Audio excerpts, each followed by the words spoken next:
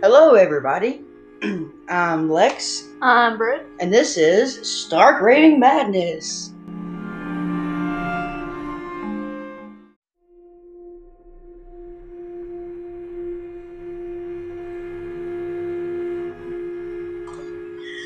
So today, this is our third time recording this.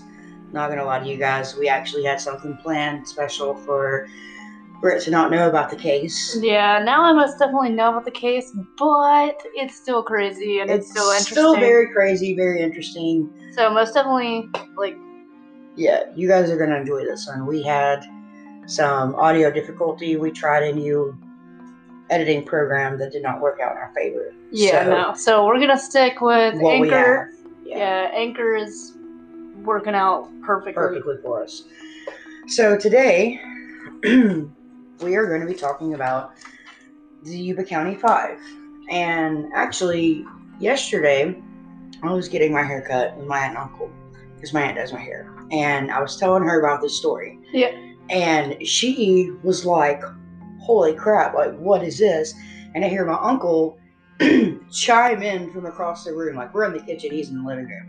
Chimes in, he's like, are you guys talking about the Yuba County 5? Those, and I was like, yeah, man. And so, like, we, like, talked about it. He gave me his input. Oh, that's cool. Yeah, which is nice. It's nice to have people in my family. Yeah, not a lot of people in my family know about this, I don't think. Yeah. So, anyway, a little fun tidbit is my uncle's cool one. So the Yuba County 5 are men from Yuba City, California, and they all had mild intellectual disabilities. And they were Bill Sterling, Jack Hewitt, Ted Weiher, which I'm sure I'm mispronouncing that, Jack Madruga, and Gary Mathis. And because there's two Jacks, I will refer to them as Jack H and Jack M. Okay. And they were in the ages of 24 to the oldest being 32. So it started off on February 24, 1978. The boys are set out to attend a basketball game at the California State University in Chico. Jack M, Jack H, Ted, and Bill had been friends for years. They met through the Gateway Projects, which is an organization for adults with special needs. Jack Betcham, who was the Yuba County sheriff at the time, he actually said, they were almost inseparable. They would pal around together. They were athletic, very well liked, very well respected. They were nice kids, nice people. So I'm going to get a little bit of a backstory about these boys. Okay. Jack M, he worked as a dishwasher at a dry food company called Sunsweet Growers. He landed Bill Sterling a job there, and the family members told investigators that Jack M was merely slow in his thought process. He could manage his own finances, and he had remarkable service as a Army truck driver from 1966 to 68. And him and Gary were actually the only two that had driver's license and could drive. So they don't have as hard of a time as the others. Right. From my understanding, the only one that was he was the most handicapped of all of them was Hewitt. Okay. Was Jack H. He actually couldn't read, he couldn't write or dial a telephone.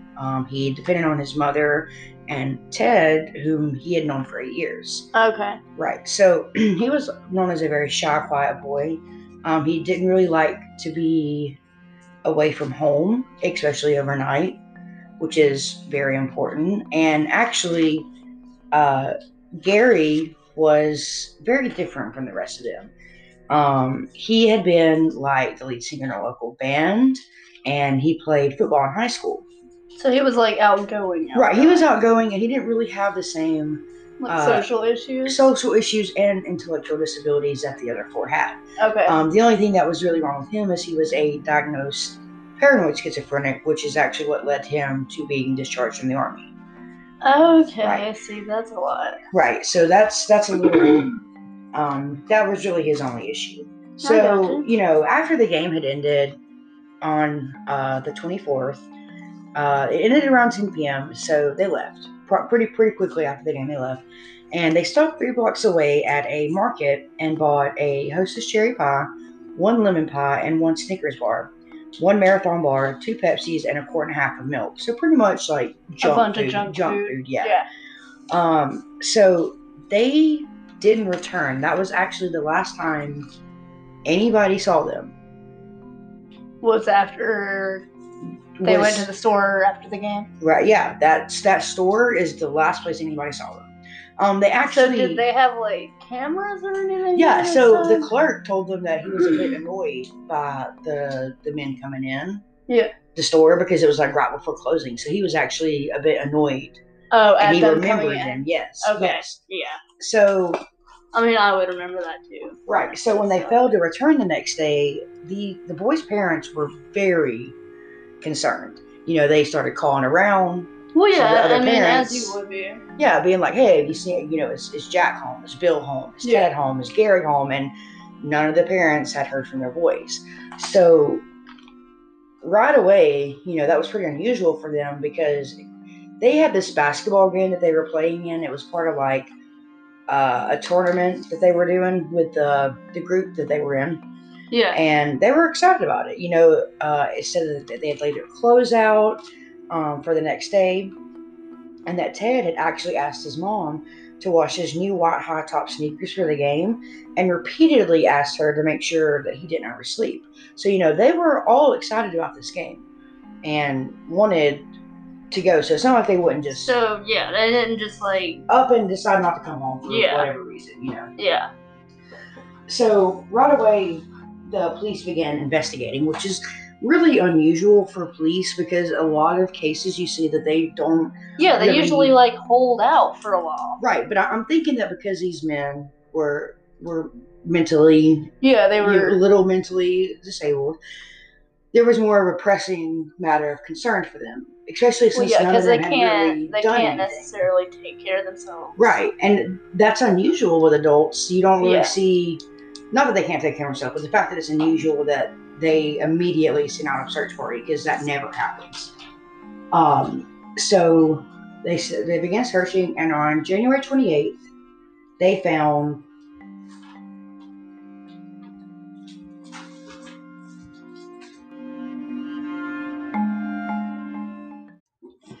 So on February 28th, they found Jack M's car abandoned on an unpaved road near Orville.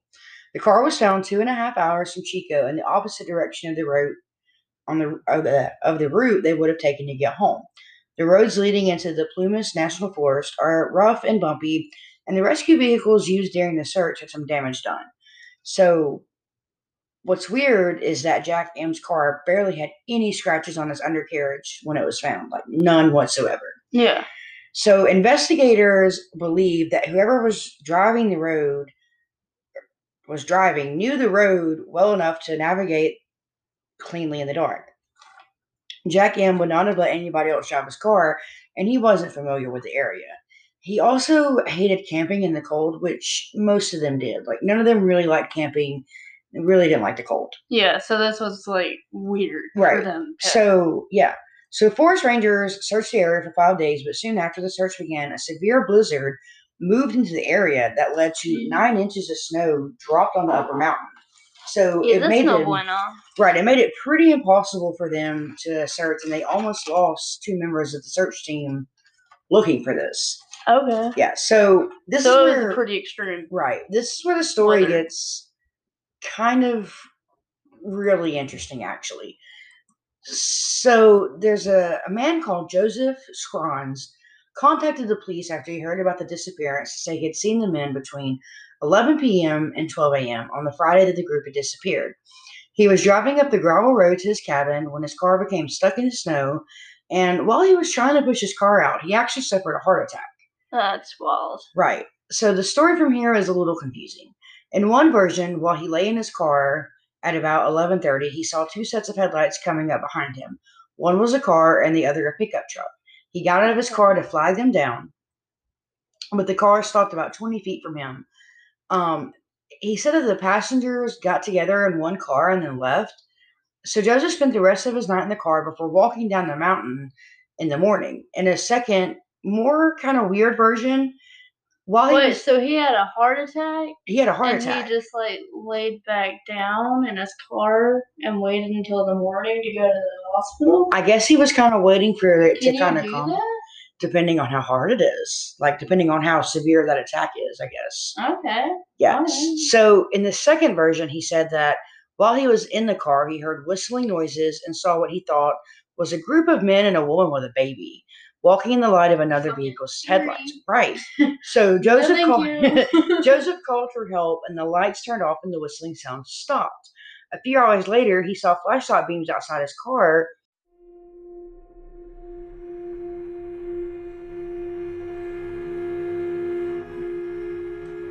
But the lights went out immediately. Joseph stayed in his car until it ran out of gas and walked 8 miles down to get help, passing Jack M's car on the way. He didn't think much about what he'd seen until he heard about the disappearances. Also, interestingly enough, a woman reported seeing the 5 men in a red pickup truck on Saturday and Sunday, about an hour's drive from the side of their abandoned car. She owned a store there where 2 of the men came in to buy food. One of them made a phone call from a nearby phone booth, and the other 2 stayed in the truck. Then, nothing for months else was discovered as the spring snows melted on the mountains. So, in June of 1978, a man was riding his motorcycle through the area when he noticed a broken window on a Forest Service trailer. The trailer was located about 19 miles up the mountain from where the car was found. 19 miles? Yeah, and 19 miles in the heavy snow is really... Yeah, that's a ways. Yeah, that's a big hike without, like, proper snowshoes and stuff like that. So a Forest Service snowcat ran up the road to the trailer on July 23rd, which could have left a packed path in the snow that the men might have followed. So that would explain how they could have gotten up there. You know what I mean? Okay, so prior to that, on the 23rd, they had... Okay. Yeah. That makes more sense. Yeah, so inside the trailer, they found the body of Ted. And the search and rescue began looking in the area around the trailer. It actually appeared that Ted had lived around 8 to 13 weeks after his disappearance. Yeah, based on the length of his beard and the 100-pound weight loss. 13 weeks? Yeah. So he weighed... After he went missing? Yeah, so he weighed just about 120 when he died. I'm trying to do that in months. How many months is it? 8 to 13 weeks would be... Like 4 weeks a month? Yeah, it'd be like 2.5 months, almost 4 months. Oh my God. Almost 3 months, I mean, yeah. So he literally just weighed just around 120 when he died. Several bed sheets and a shroud were tightly tucked over his body, which indicated that someone else had been in there with him in the trailer, because he couldn't have bundled himself up like that. Yeah, no. His leather shoes were often missing. A table by the bed held his nickel ring with Ted engraved on it, his gold necklace, his wallet, which had cash inside, and a gold Waltham watch with its crystal missing, which the family say didn't belong to any of the 5 men. Yeah. The crystal was missing? Yeah, the crystal is missing out of this watch. Okay. Yeah, so Ted's feet were also battered. Okay. But here is where the story gets even weirder. So, inside the trailer, they found heavy clothing, matches, playing cards, books, wooden furniture, and other materials which could have easily been used to start a fire. But there had really been no apparent attempt, despite how cold it would have been. There was a propane tank. Quick question. Right. Was there proof that there was everybody else at this cabin? Like, in it? No. So but they just found him? They just found him, but where they found... Spoiler alert, where they found the rest of the bodies indicated that they probably could have been in there as well, I guess. I'm assuming. Okay. I don't know. So there was a propane tank that was connected to the trailer, which would have provided a ready source of heat for cooking and stuff. Yeah. but it wasn't touched. They could have literally had trailer or had heat in the trailer, had heat in the trailer and gas to cook on, but they didn't turn it on. Yeah. And in a storage shed outside, there was a year's supply of like sea rations, which were individual canned, pre-cooked, and prepared meals that the U.S. issued. The men consumed 36 of the meals, but left the majority of them untouched. In addition, there was a huge supply of freeze-dried meals, but one of the sea ration cans had been opened with an Army P-38 can opener, which I think they said that Gary carried on him at all times. So Gary was, right. He was in the military. Yeah. So Gary was around, it seems like. The day after Ted's body was found, searchers found the remains of Jack M. and Sterling. Jack M. had been partially eaten by animals and dragged about 10 feet to a stream. To a stream? Yeah, like to a stream, like he was by the side of the water. Oh, okay. Yeah. He was face up with his right hand curled around his watch. Sterling was found in a wooded area scattered over 50 feet, and nothing was left of him but his bones. Yeah. And 2 days later, off the same road but closer to the trailer, Hewitt's father found his son's backbone. Wait a minute. Why was he cleaning his watch? I don't know. Maybe. Because wasn't the watch like a weird thing in the cabin too? I mean, they found out of the watch. I mean, I don't have any resources on why he would be. Maybe he just was holding himself like this to kind of. Oh, okay. I know and nobody can see it. Yeah. Like trying to protect his watch. Maybe he was kind of just holding it like this to like kind of get warmth, and his hand just kind of curled around his watch. Oh, okay. Yeah. I gotcha. So. Okay. Jack Hewitt's father Yeah. found his son's backbone, as well as a pair of Levi's and Ripple Sole Get Their shoes, which I'm assuming were his specific shoes. Yeah. And then the assistant sheriff at the time found a skull the next day around 100 yards downhill from the bones. Yeah. Yeah, and the family dentist used that skull to identify that the remains were indeed Jack Hewitt. Yeah, and so Hewitt's remains are located northeast of the trailer, like Sterling's and Jack M's. And northwest of the trailer, about a quarter mile away, they found 3 wool service blankets and a 2-cell flashlight. The flashlight was rusted and turned off, and it was kind of impossible to tell how long it had been there. And the weird thing is there was no sign of Gary Mathis or his body. So he's just like gone? Yeah, he's just gone. But his tennis shoes were inside the trailer. So that he was obviously there. Yeah, that led investigators to think that he had left them there and took Ted's shoes instead, since his feet were bigger, and assumed that Gary's feet might have been swollen from frostbite. Okay. And although the bodies were badly decomposed, the autopsy results determined that they had died from exposure and, I guess, starvation. Ted obviously was very malnourished and stuff. Yeah. 120 pounds, yeah. Yeah. So Jack M's mother said that, something would have had to have made them go up there. Like, they wouldn't have just gone into the woods, by themselves. She said that they can't visualize someone getting the upper hand on those 5 men, but that must have been what had happened. And Ted's sister-in-law actually thinks that they might have seen something at the game or in the parking lot and, didn't realize that they'd seen it. Yeah. Because to them, that's the only thing that makes sense about what could have happened to these boys. Yeah. But there's actually 2 theories that are floating around about that we're going to get to in a minute.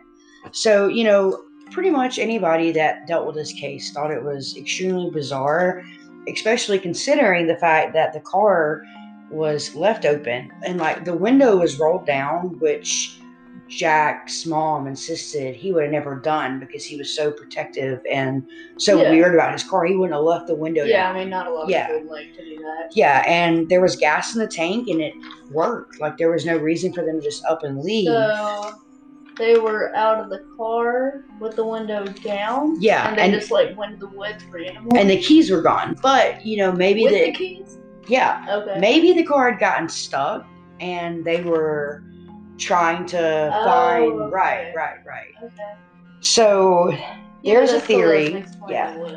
There's a theory that Gary convinced the group to head to Forbstown, which is an area between Chico and the mountain road, so that he could visit a friend. Maybe Jack M could have missed a turnoff and gotten lost, and maybe the Mercury, which was his vehicle, could have gotten stuck in a snowbank, and they could have panicked and believed that they needed to go get help.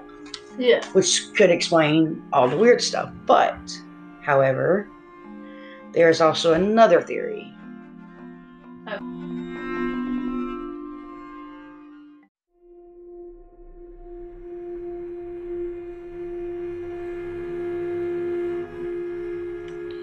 So there's another theory that Gary was possibly involved in kind of their ultimate demise.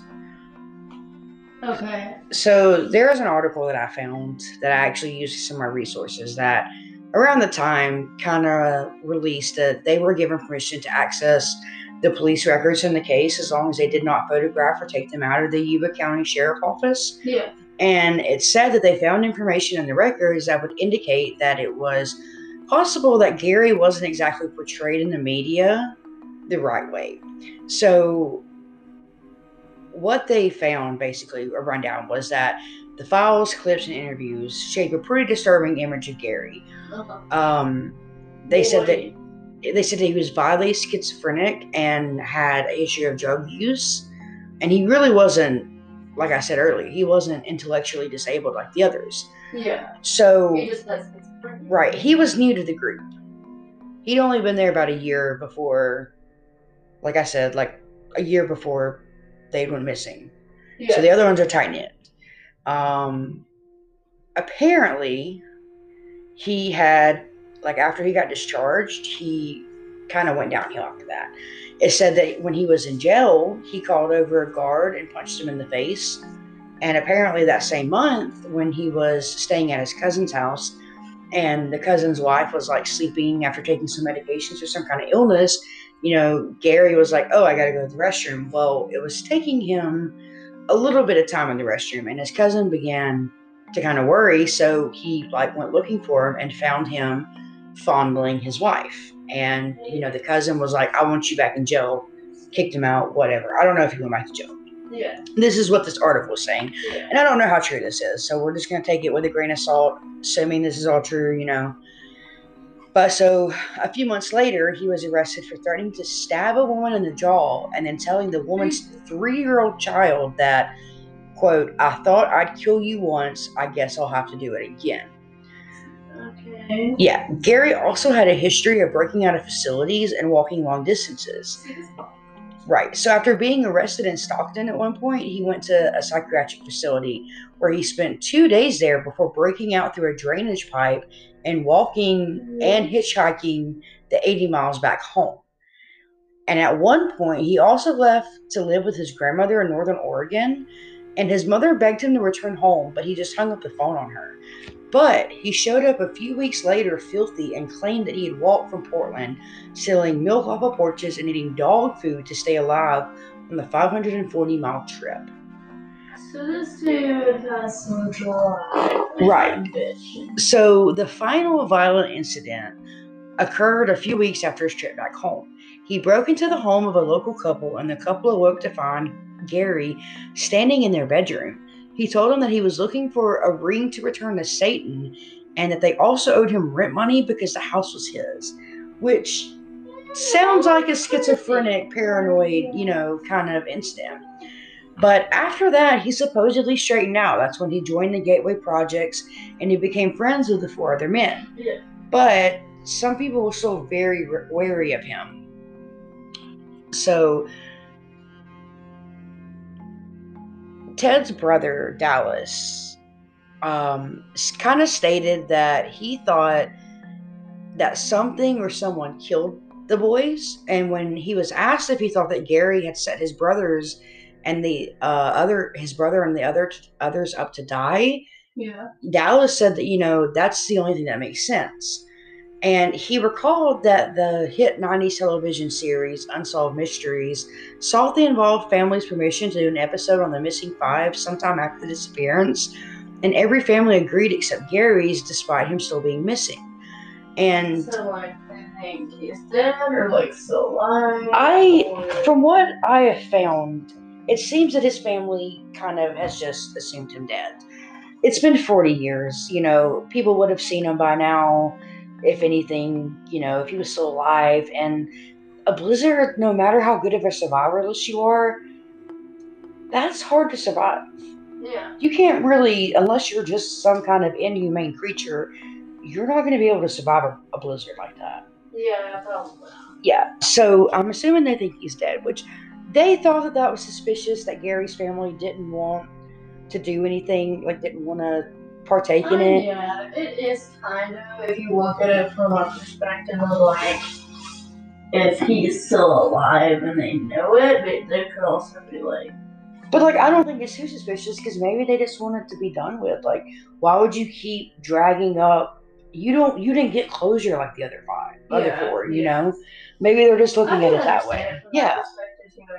So, that's a theory, is that maybe he had, like, a psychotic break and just... Well, like, why wouldn't they come out, though, and just be like, we don't think he did it, just to claim his... Because I don't know if that's something that had recently came up or not. Okay.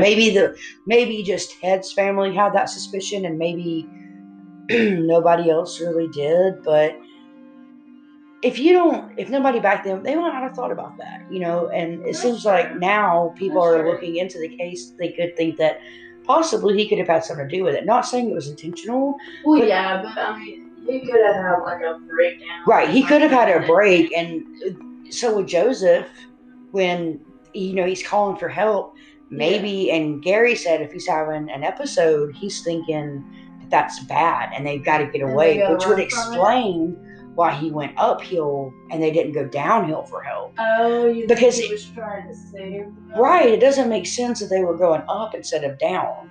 Like, if you're stranded, you would walk in the opposite. Right. I can see that too. Right. This is just such a weird case. That would be really, really unfortunate if that's what. Right. Maybe he was trying to save them and accidentally ended up causing their death. Yeah. But yeah, either way that you look at it, this case is wild and bizarre, like everybody has said. This is stuff that there's not even like the watch thing doesn't make any sense. The fact that Ted starved when there was food all around them. A bunch of food. Why didn't they light any fire? Right, because not all of them were so bad off that they couldn't. You know. And like Jack Hewitt was the only one that couldn't do anything like that. That's true. But they could have kept him in the cabin, and they could have. Things don't make sense. It really doesn't. Yeah. But let us, you guys let us know what you think about this episode. And, if y'all have any ideas on episodes. Yeah, let us know. Hit up our Facebook, hit up our Twitter, hit us up on Anchor. It gives our email address. You guys can email us if y'all have any questions, We'd love to hear some feedback from you guys on things that you want to hear, things that we could do better. We appreciate all the support that we've gotten from y'all. And, this has been such an awesome experience for Britt and I to even start this. But, let us know what you guys think, what y'all want to see us do, because this stuff is interesting. There's a lot in this case that just didn't make sense. And there's so many more out there like that we probably hadn't even begun to discover. So let us know what y'all think. And as always, thank y'all for listening.